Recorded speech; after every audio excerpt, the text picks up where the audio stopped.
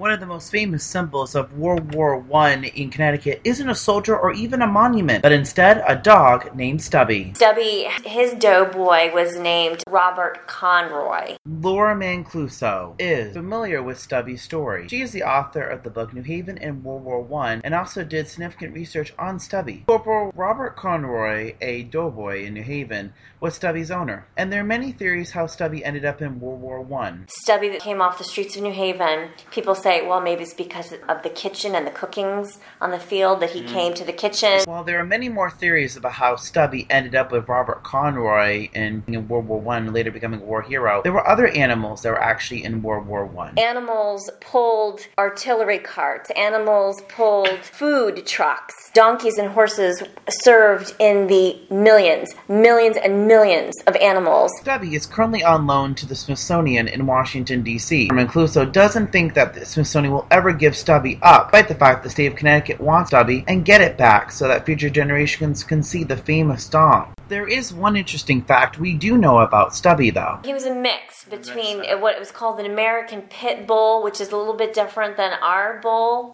breeds today, and a terrier. Robert Conroy never had another dog after Stubby's death in March of 1926. In 2017, an anime movie will come out about Stubby's life, exposing Stubby to a new generation of people. I'm Mihai Tripp, reporting.